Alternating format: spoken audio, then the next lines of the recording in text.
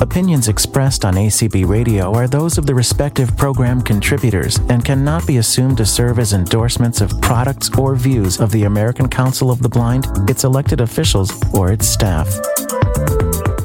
Good afternoon or good morning, everyone, depending on where you are.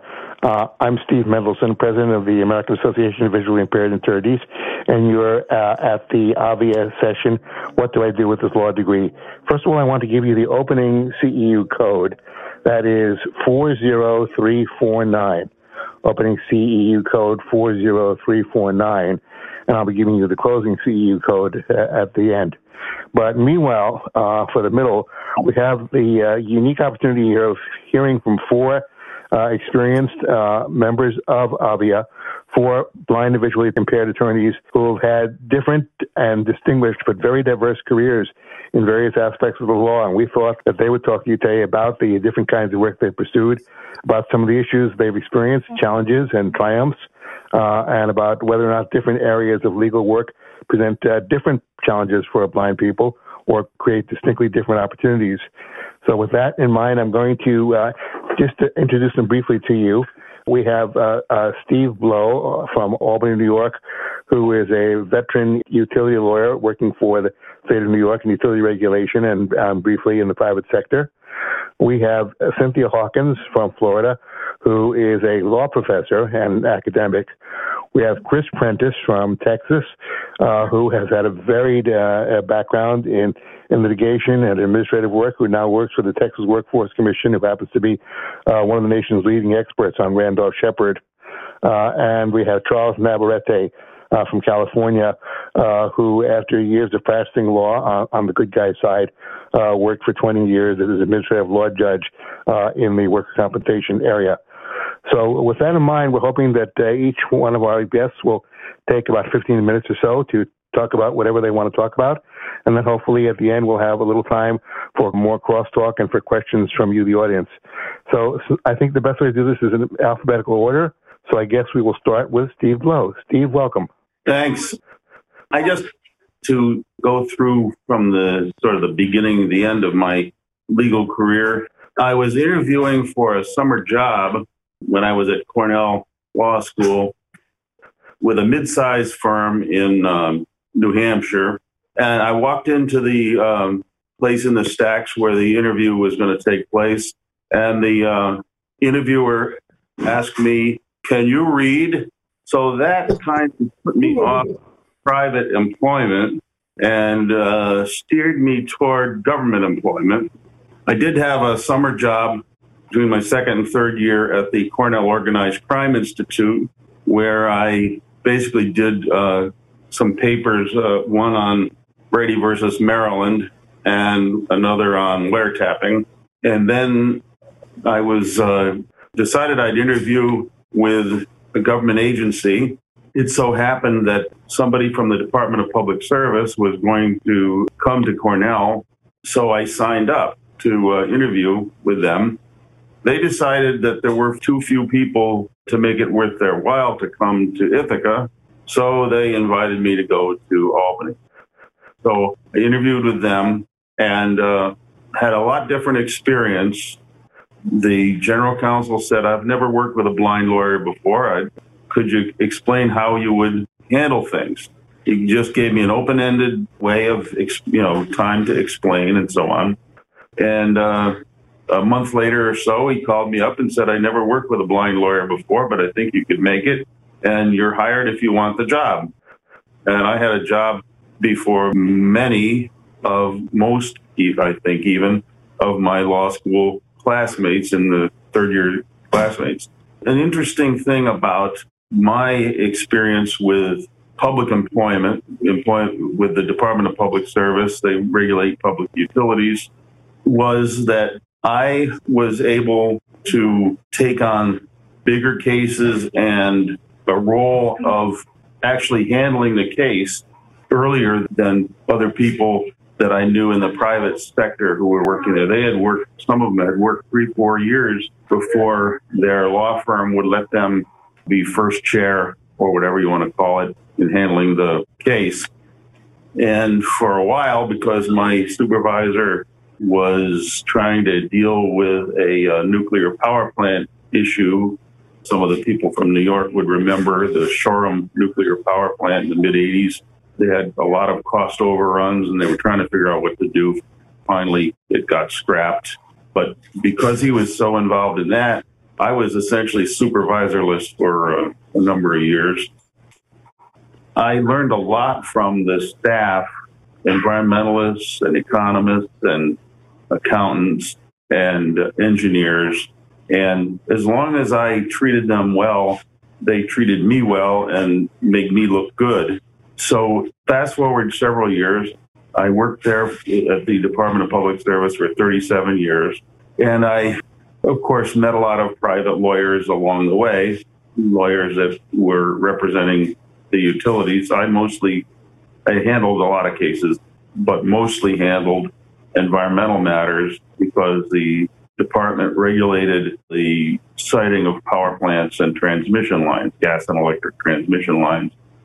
So a lot of what I did was reviewed applications and participated in hearings involving the seeking of those permits and so on. But then I met a lot of private lawyers on the other side who represented applicants.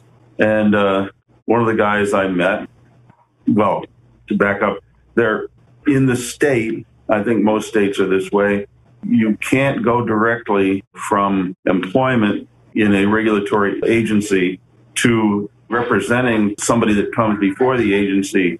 You can't appear before that agency on behalf of a regulated company for 2 years.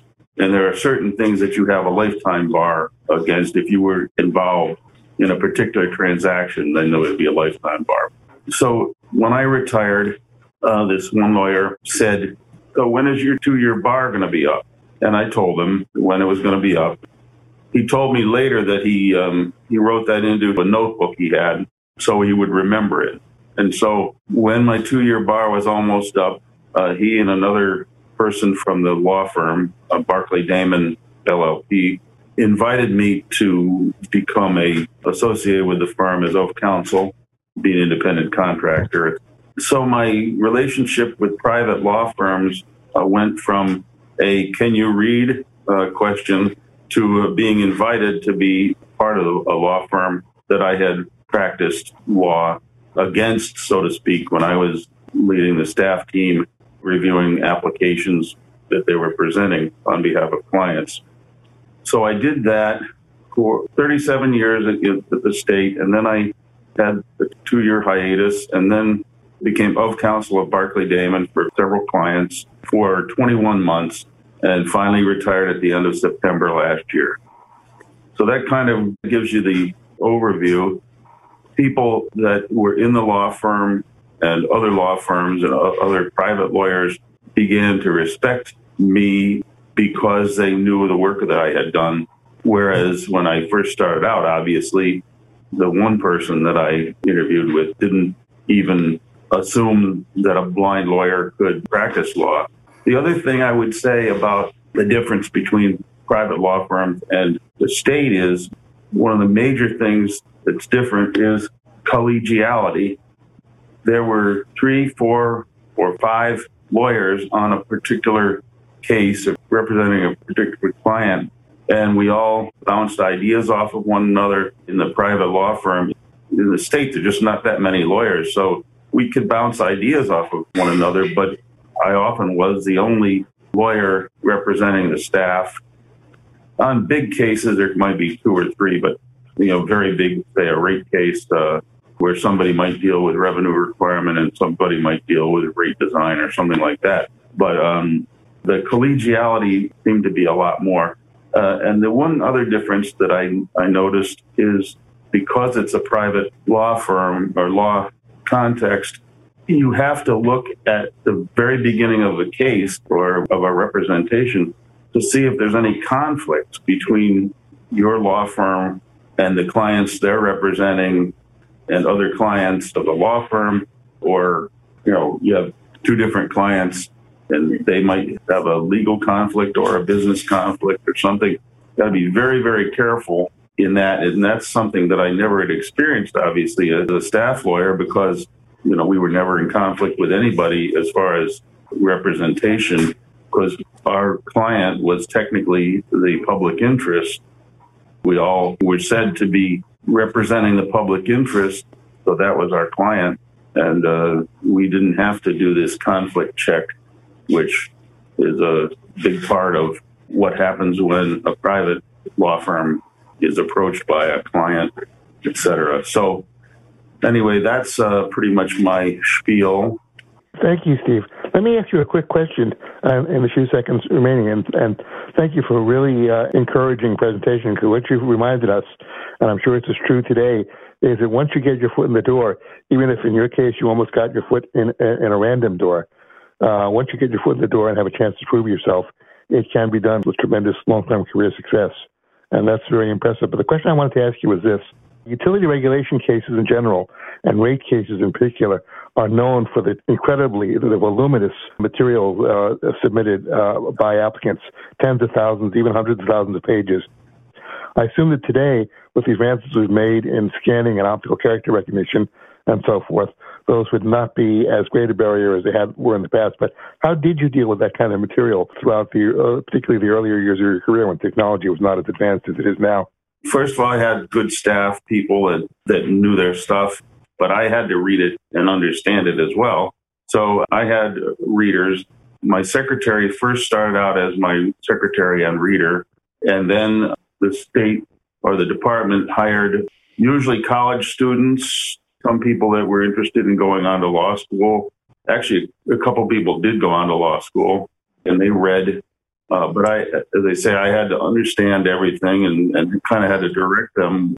You need to look at this over here, or I need this exhibit or whatever. But now, obviously, with the computerization and so on, it's a lot easier. The one thing I did, which most private law firms did not have a problem with, everything was created pretty much in Word. Some in Word Perfect, but most in Word.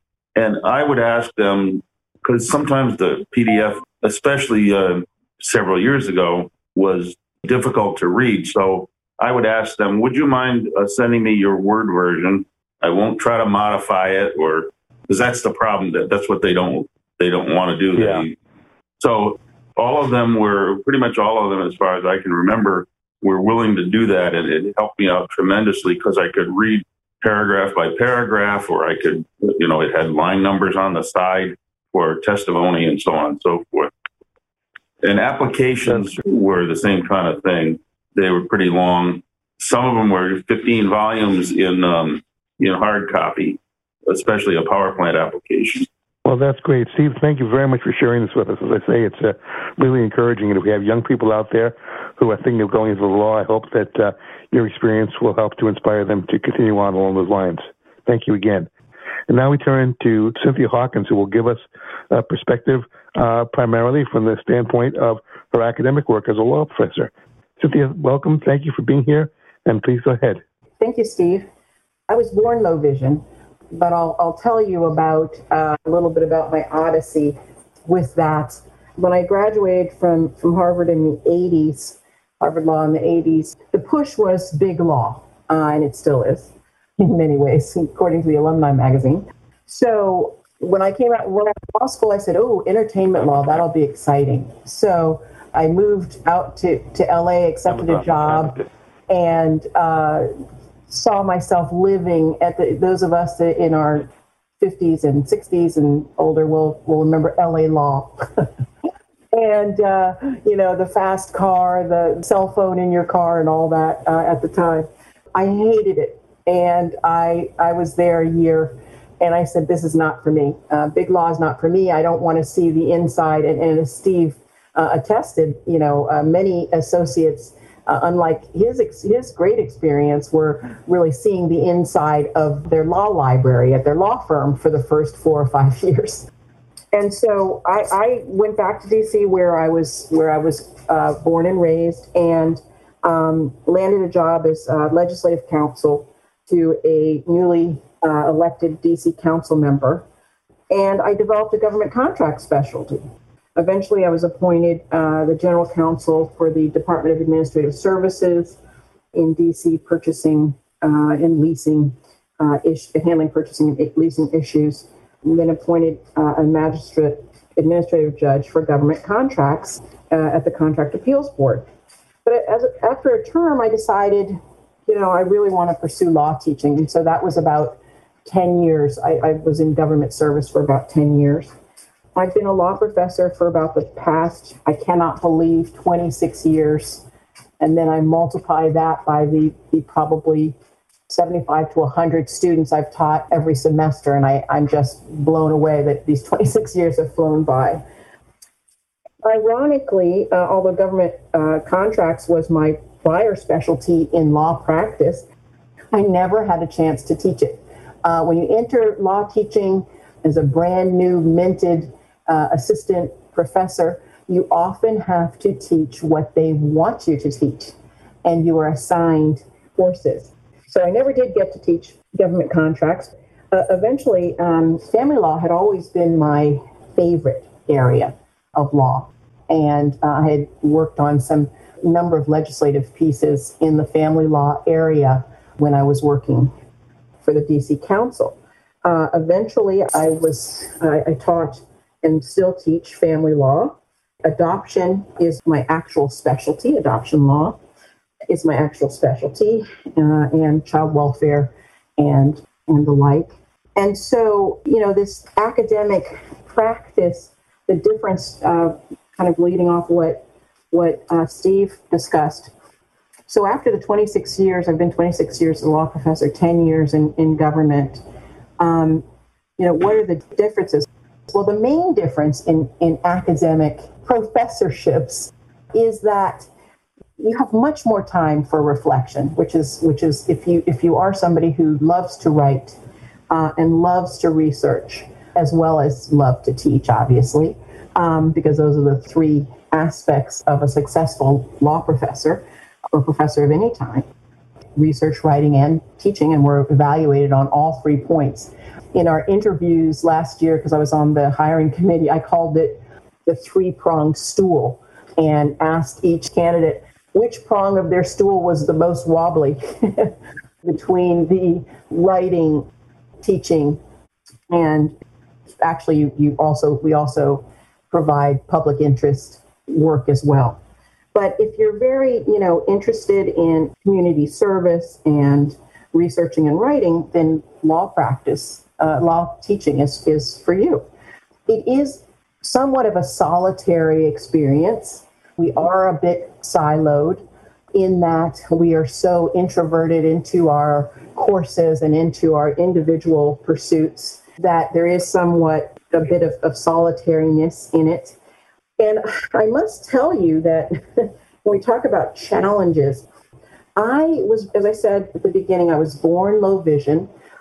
And in 2015, as a result of a medical mishap, I'll just put it that way, I lost much of my vision that I had. I lost my peripherals, and then what I had at the time was badly corrupted. And so now it's, not correctable. And interestingly enough, as that was happening, my then dean really surreptitiously went out of his way to try to get me to retire, gently pushing me towards retirement, even though I wasn't at retirement age. And that was my first brush with immediately, right away, with, similar to someone asking Steve if they could read, pushing me out the door when I had worked successfully at that law school for probably 12 years at that time. And so I was able to find and hire a disability rights advocate. And after our little meeting, our tete-a-tete with the dean's office, it was surprising how accommodating they were. Suddenly, the chairs that I had begged them for years, even before I lost my vision and had a guide dog, asked them to move out of the hallway. Wasn't it amazing that right after that next week, those chairs just disappeared from the hallway, and my guide dog and I were able to walk down the hallway and successfully get to my classroom. Whereas before, I couldn't get through the hallway because of the chairs, the students, everything. It was just a congested mess. And, I love the parting discussion by my disability rights advocate about, it appears as though this building is not ADA compliant, and the swinging doors started working magically.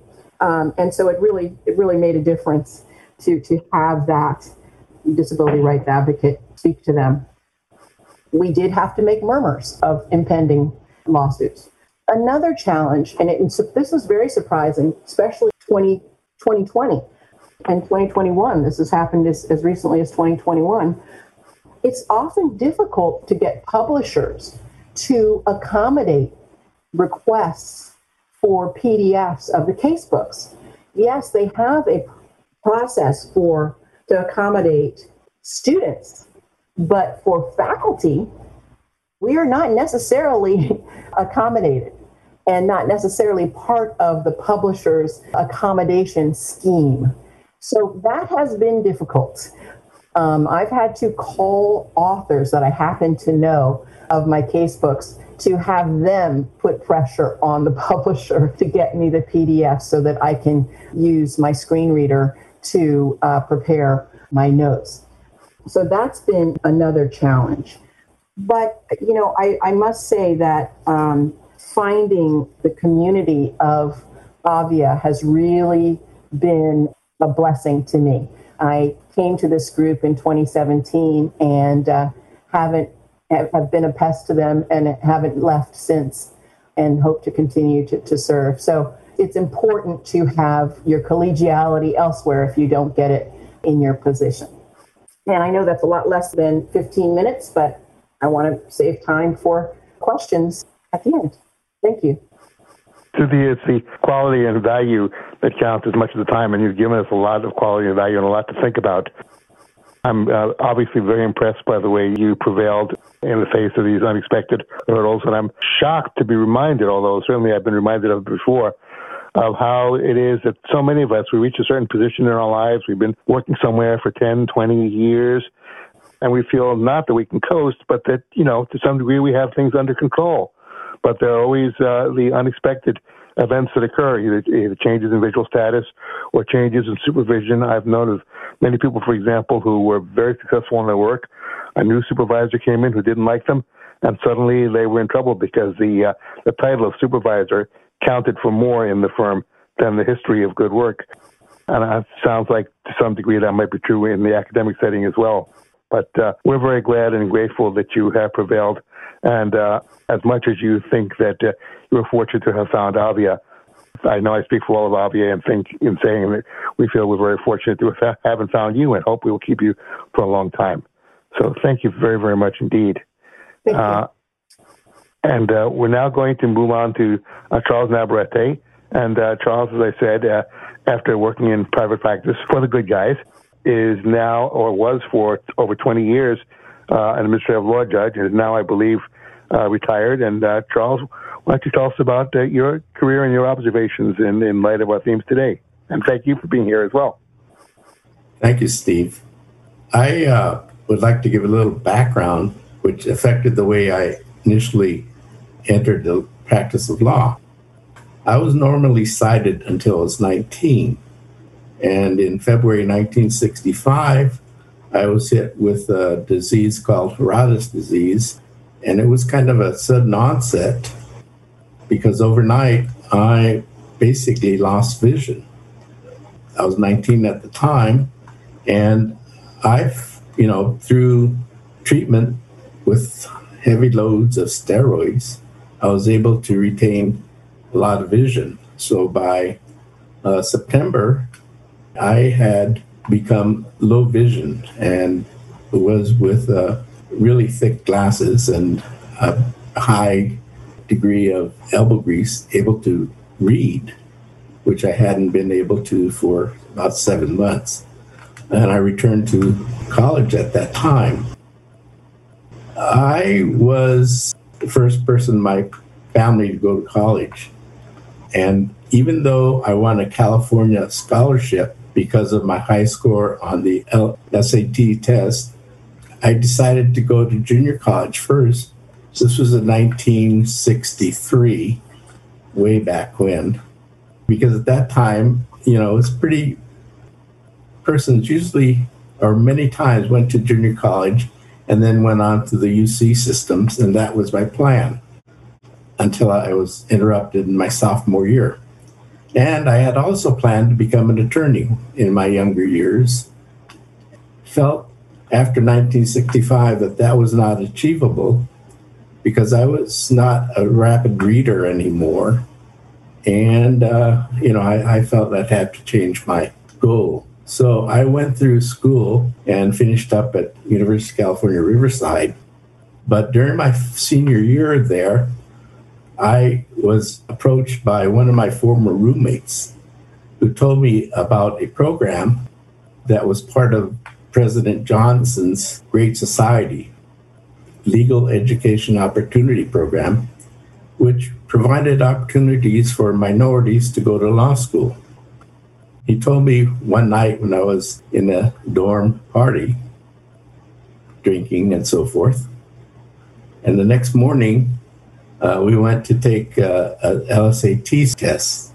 I was a little hungover, but I went ahead and registered and took the test and did okay, and then applied for UCLA Law School, where I was accepted as part of the LEOP program. And when I got there, they had about 30 LEOP students. About half were Mexican Americans and about half were African Americans. And I gravitated to the Mexican American group, and we formed an organization of Chicano law students. And they pretty much pushed the idea that we owed it to our community to go back to the community to help poor people. So after graduating from law school and seeing that other avenues were not available, because I looked into working for the district attorney's office, the public defender's office, they required you to have a driver's license, which I did not have. So I applied for and was awarded a Reginald Heber Fellowship. And I worked for legal aid for a couple of years, and then after that worked for a year for the Mexican American Legal Defense Fund. And then in 1974, I began working for the Los Angeles Center for Law and Justice, which was a housing and urban development program funded by them. And it was in the East LA area where we mainly represented the Mexican community in East Los Angeles. And I had an opportunity then to really get into some cases where I felt comfortable, having had 3 years of experience with cases in the legal aid, etc., that prepared me to feel kind of competent. So one of the first cases I pursued was representing 10 Latino women who were surgically sterilized without giving their informed consent or against their will at the USC LA County General Hospital. And we filed that lawsuit in federal court in 1975, and it was certified as a class action with me being the lead attorney. And it resulted in improvements in the informed consent field for people who were being provided care in county hospitals or programs which are funded by the state or federal governments. And unfortunately, in 1978, we had a trial which resulted in the 10 women who were very courageous in not being awarded any damages. I also had a lot of experience in criminal law, where our office basically pursued cases where people were accused of resisting arrest or assaulting an officer, but in fact had been beaten by the officer. One of the cases that I did take at that time was representing a Pomona College Chicano student who had been shot by the police in East LA. And they accused him of assaulting with a deadly weapon one of the sheriff's deputies. That was really strange because he was a guy that was about 5'4", very thin and had had polio as a child, so that he had like a 3-inch height heel because of the differences in the lengths of his legs. So, it was when we called him to testify because he was a bright guy and I trusted him to be able to resist the questioning of the district attorney. And when he was walking up to the witness stand from the defense table, you could hear the gasp from the jurors when they saw him limp and saw his small stature. And they, later when I talked to them, they said, at that time, we believed that there was no way that this kid, small as he was and having had polio, could have assaulted a sheriff's deputy. But anyway, we won that case, and that was a great experience. By that time, I was kind of burnt out from representing the poor community, Chicano community in East LA, because there was really no remedy to what their basic problems were, which was discrimination and poverty. So I decided, because I had 3 children under the age of 5, to open a private practice. So I was still, seeing fairly well. And I started my private practice in 1979 as a sole practitioner, which was a big mistake. And I, took whatever came in the door sometimes. And it was a lot of workers' compensation cases and personal injury cases. However, due to my illness, which continued to cause chronic inflammation in my eyes, I lost a lot of sight at that time. I had started in private practice using a closed-circuit TV, and by the time several years later, I was unable to use that because my sight had deteriorated.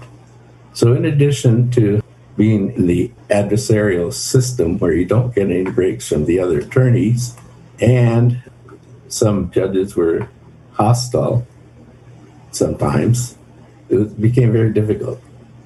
So I decided maybe in 1986 to pursue government employment.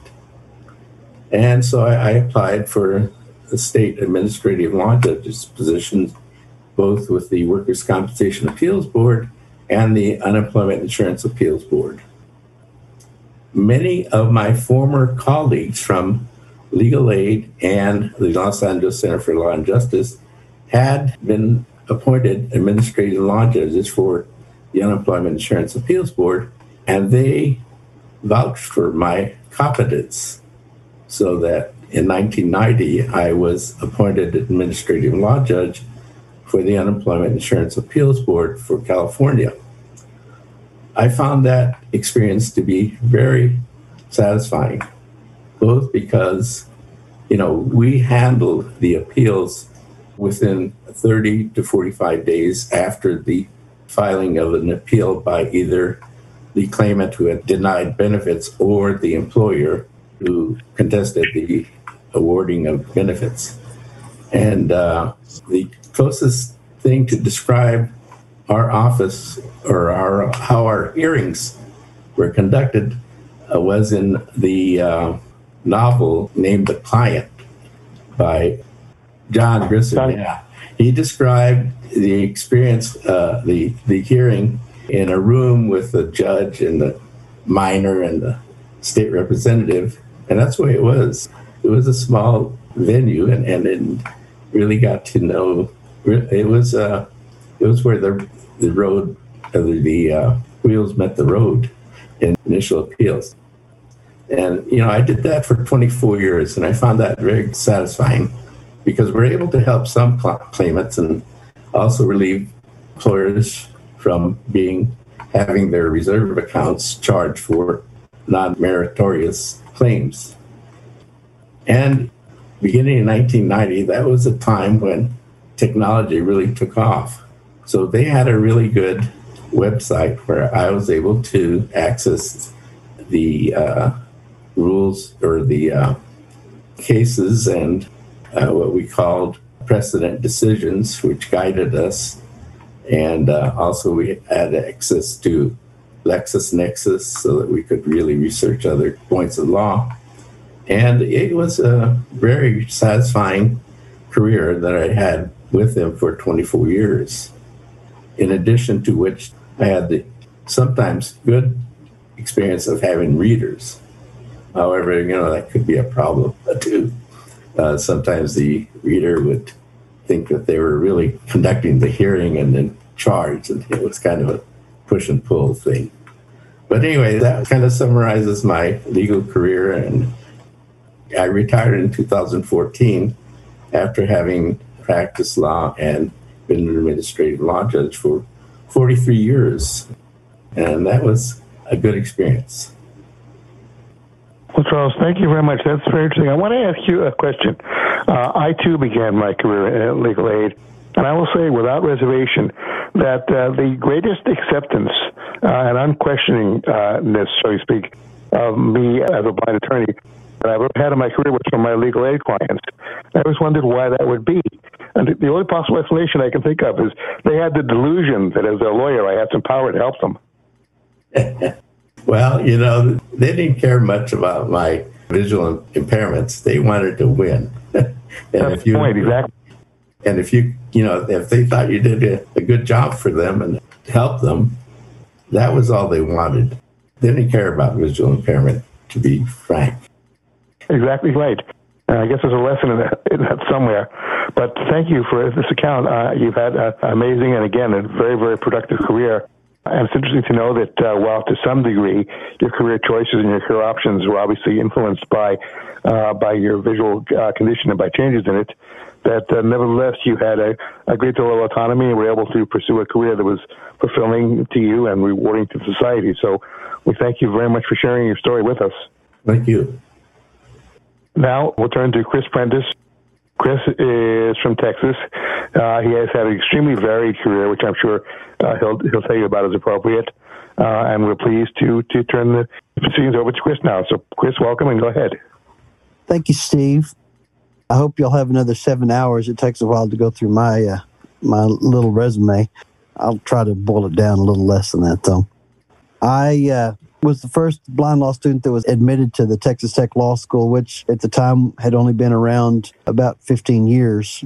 I didn't take the LSAT because LSAT would not accommodate me, so I got in on mediocre undergraduate grades in a finance program and letters of recommendation from professors and people that knew me, and to this day I don't know what lies they told, and I guess I should never read those letters because I'm not sure I could live up to whatever it was that they said. But I did not know what I wanted to do. I was, I'm not a second generation or third generation attorney. There's nobody really in my family that had gotten more than a college degree. My grandparents on my mom's side were teachers. They had gotten a college degree, but that was about it. So I did the on-campus interviews during law school, and I had some great experiences. I had one with Exxon USA back in 84, 85, and this was before the ADA, so they could ask stupid questions, and they were good at it. One of the interviewers was an older guy, and he said, well, it says something here or something about blind. Are you blind? I said, well, I'm legally blind and have been since I was 18 months old. He said, are there any blind lawyers out there? And I said, well, as a matter of fact, there are quite a few of them, and they've even written books and done movies about them. Really? Oh, I didn't know that. Well, how in the world do you think you're going to be able to practice law? I said, well, I'm, making it through law school. I figure, I've got a really good memory and I listen well and I think I can handle it. He said, well, how do you take your exams? I said, well, somebody reads me the questions and then I type the answers. And he said, I just don't know how you do that, having all that stuff rolling around in your head like that and all. I just don't see how anybody could do that.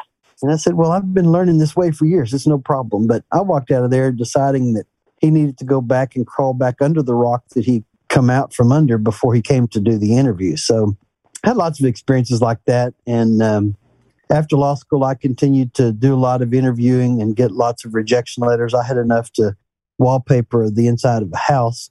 And finally, after I'd been out of law school, it'd been almost a year. It was in December of 87. There was an opening at the city attorney's office in Lubbock.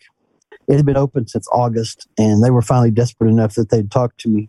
So I got an interview, and they just weren't sure that I could do the job. I said, well, give me an opportunity. Let's see what I can do.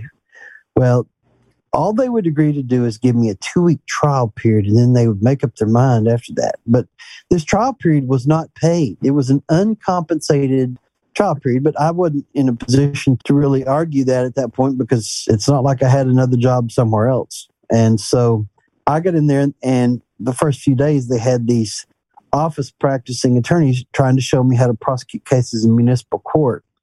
And after a couple of days, I was like, guys, y'all just go back over to your office. I'll get this figured out. Because they weren't good at presenting cases. They just weren't trial lawyers. So I used CCTVs. The VR agency bought me 2 of them. I had one in my office and I had one in the courtroom. And so I didn't have to transport them back and forth because back then they were pretty heavy, and of course they were black and white.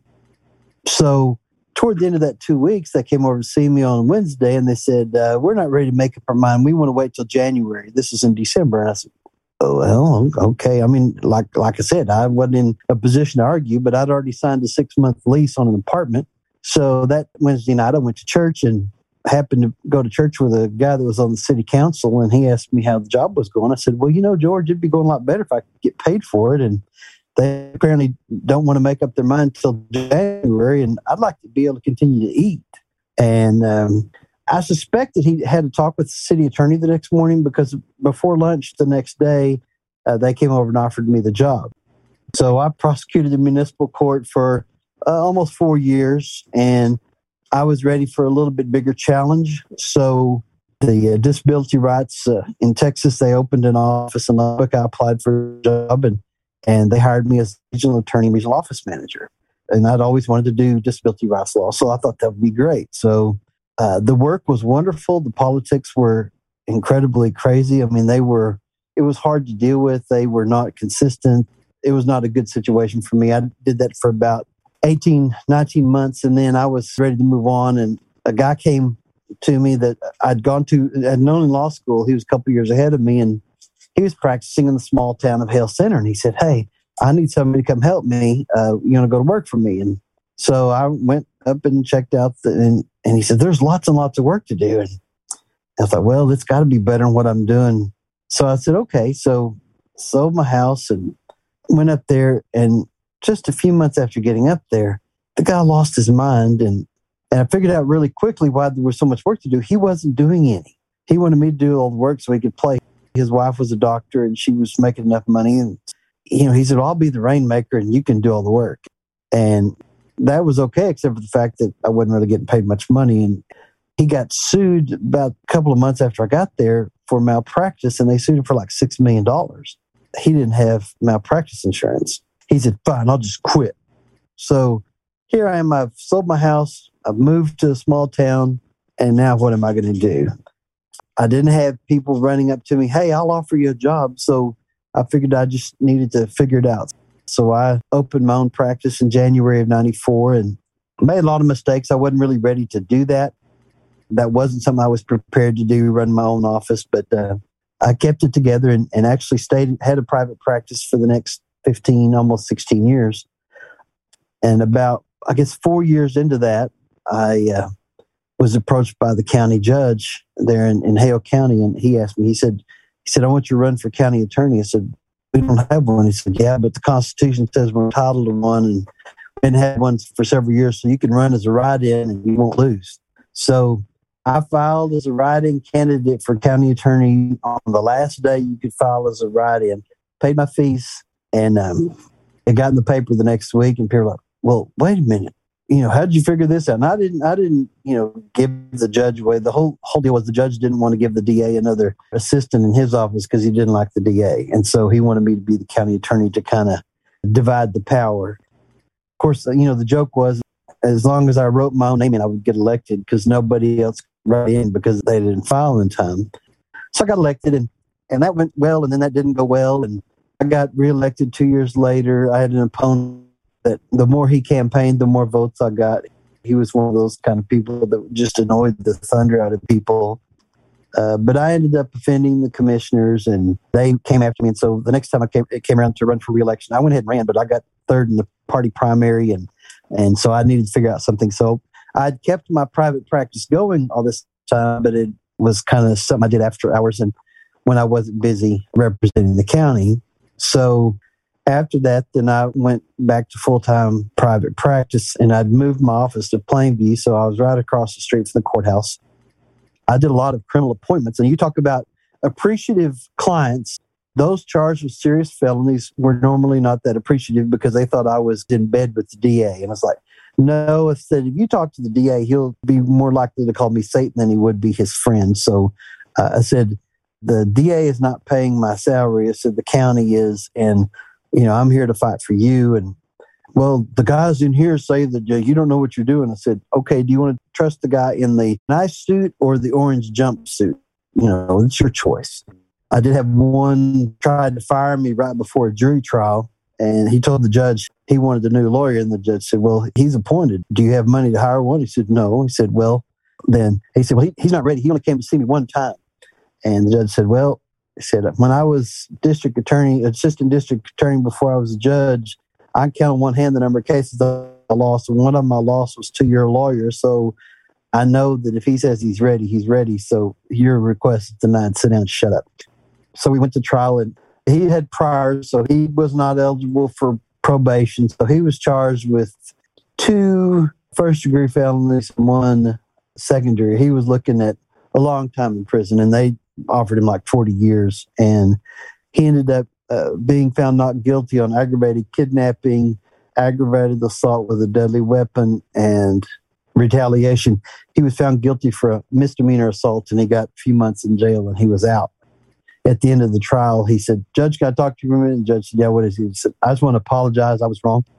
So, kind of won him over. And so I did that till 2009. And then I wanted an opportunity to be able to make a little bit more money and have a little less stress. So I applied for a job with the state and went to work for the Department of Licensing and Regulation. And I was a civil enforcement prosecutor, primarily going after towing companies and tow truck drivers for not following the state regulations, not filling out the receipts properly and things like that. And those cases were heard before the State Office of Administrative Hearings. I also went after elevator companies and auctioneers and some of the other areas that we licensed. And I did that for 3.5 years. And then an opportunity came up to be Assistant General Counsel at the Department of Assistive and Rehab Services, where the VR agency was. And I applied the first time and I interviewed, but one of the people I was interviewing against was somebody that was already in the office that was wanting to get a promotion. And one of the questions I guess that might have done me in was they asked me if I knew if I'd done any work in Chapter 2260 of the Government Code, if I knew what that was. And I said, yeah. I said, it's the one that comes after Chapter 2259. That didn't seem to go over too well, but I did not get that position. But then they had to, since they hired the person that was being promoted from within the office, then her position was then available. I applied again, and I got hired in 2013. And then as soon as I got hired, the agency went under sunset review, which in Texas, every agency gets sunset review every 7 to 14 years, where the Sunset Commission decides, should this agency still exist or should it be sunsetted and kicked into oblivion? So we were, and my job transferred to Texas Workforce Commission, and I've been there for the last almost 5 years. And so now I do contracts work, I do Randolph Shepherd work, and VR appeals representing the agency. And just found that, sometimes you just have to be open to try new things. Chris, thank you. It's an incredible story, and your resiliency, incredible resiliency is what just strikes me the most, and your willingness to take risks, and I really commend you for it. I'm glad to see, and I know our community benefits from the fact that you've ended up in a very good place. In the remaining time that we have, I'd like a little crosstalk, and I'd like to invite some questions or comments from our audience. But I want to start with one question for anybody on the panel who wants to answer it. People have asked me over the years if the law was a good profession for blind people relative to other professions. And I said, in some respects, I thought it was.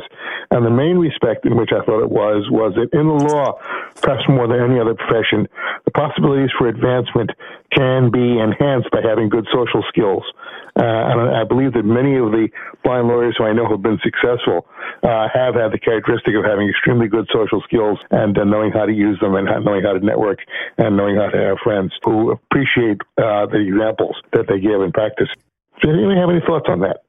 I think the practice of law for blind people is a substantially better career than airline pilot or taxi cab driver.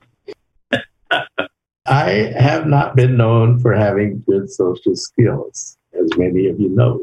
But I think that despite that, it's been a really good career, both financially and having a satisfaction in the work you've done. It really depends on where you land. Over my career, I haven't had anybody after I got my job with the state that has looked down on me or said, you can't do this or whatever. I mean, and they were always willing to help. Some people were inept, as when they tried to create a website for the Department of Public Service, a document and matter management system, and didn't listen to me or the other blind person in the department, but listened to some guys from India who didn't know anything about screen reading software or anything like that, and used fly-out menus and all sorts of stuff. That's sort of a little bit of incompetence. But as far as people having goodwill and trying to work things out and everything, so I think it depends on where you land. I think part of it, too, actually is the fact that sometimes it's good to have a little sandpaper rub on you because, people will think that you're in over your head. I had an attorney in a jury trial when I was prosecuting in municipal court back in Lubbock, my first job.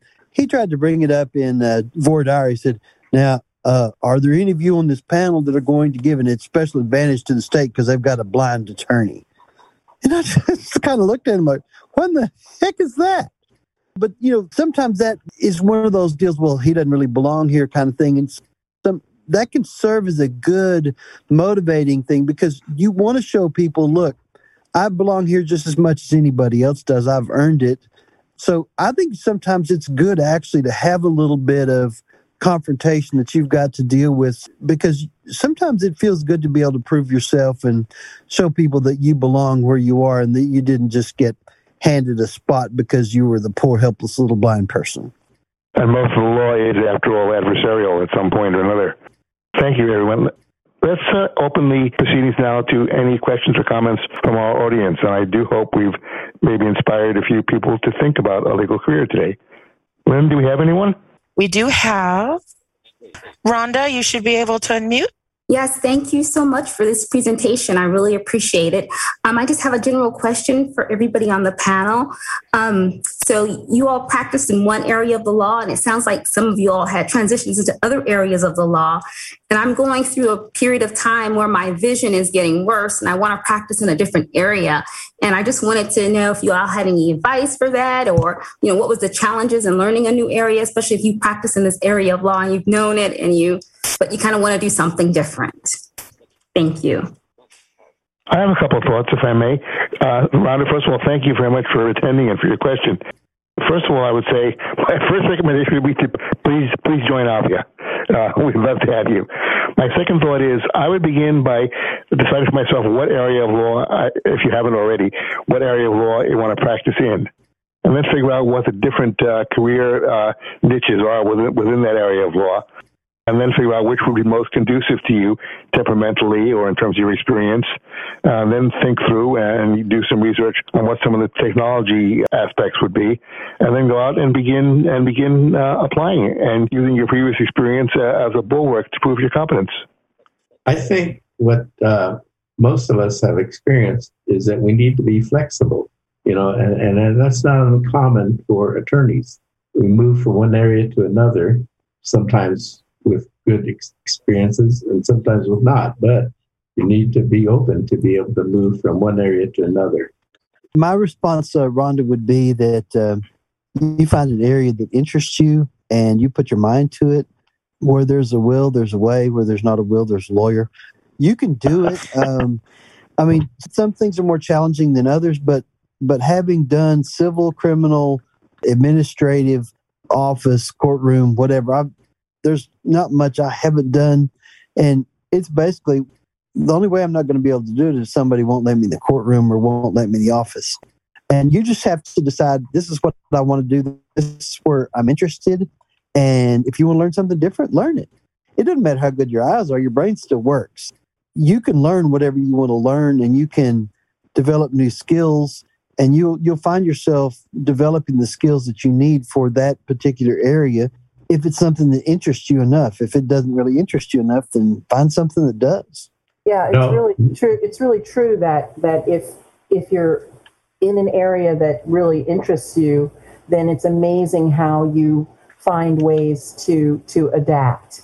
And Rhonda, I would say yes, definitely pursue what you're interested in, and particularly if you have job opportunities in an area you're not sure of, it's often worth it to pursue that job opportunity because it may be a springboard to something else, and you just never know. Chris's comments earlier reminded me of something I once told at another attorney who was on the other side.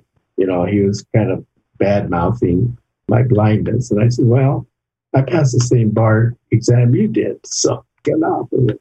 Thank you all both so much. I just have a question. I think Chris and Charles mentioned that there's pros and cons in starting your own practice. I just wanted to know, what was the good experience you had with your own practice, and what were the challenges? My challenge was losing more sight after opening my own office. Also, I think one of the challenges was being a sole practitioner. It's better to be with other attorneys who you can bounce ideas off of and who can give you the benefit of their experience. So I think those two things made it not a good experience for me. The biggest challenge for me was I had too much heart left after law school. You've got to get enough money up front to be able to practice. You can't let your heart dictate what cases you take unless you have an unlimited supply of money, because you've got to be able to pay your bills, and you've got to trust yourself and not take on too many cases to where you don't overwhelm yourself with work with cases that people aren't paying you for. Your experience, your knowledge, and your wisdom is of value, and your time is of bigger value. And so you want to make sure that you get enough money up front and you don't let people take advantage of you or your time. Well, that's a blind lawyer, I don't need to pay them as much. Or because if you don't get the money up front, you're not going to get it. Whether they're found, if it's a criminal case, whether they're found guilty or not guilty, and in a civil case, whether they win or lose, they don't want to keep paying you after the case is over. So if you don't get the money up front, you might as well say, well, I guess I did that one for not enough money because I didn't collect enough money. When I walked away from private practice, I had over probably $200,000 of uncollected receivables that I'll never see. So I think that, and just making sure that you're careful about the cases you choose. Sometimes I took on too many cases because I was scared somebody else wasn't going to walk in the door. You can't operate like that. It was probably the biggest mistake I made. The best part of it was, I got to choose who I wanted to represent. And if I didn't like somebody, and I said, well, I'm not interested in taking your case. And I like the challenges. I mean, I sued Continental Airlines for somebody and went to federal court and fought Fulbright and Jaworski on the other side. And, that was a growing experience for me. And I got to do that. I didn't have something, well, you can't take that case, because there wasn't anybody to tell me no except me. So, but those are probably the biggest pros and cons right there. I really agree with Chris on that. You have to be a good businessman and know, that you are reliant on being paid in order to make a go of it. Thank you both for that. I hope that was helpful.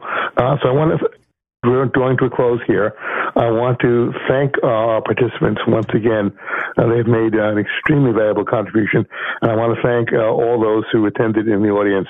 And I hope that this session was of value to you too. Let me give the closing CEU code now and then sign off. That code is 04151. 04151. So thank you very much. Have a wonderful day. Thank you.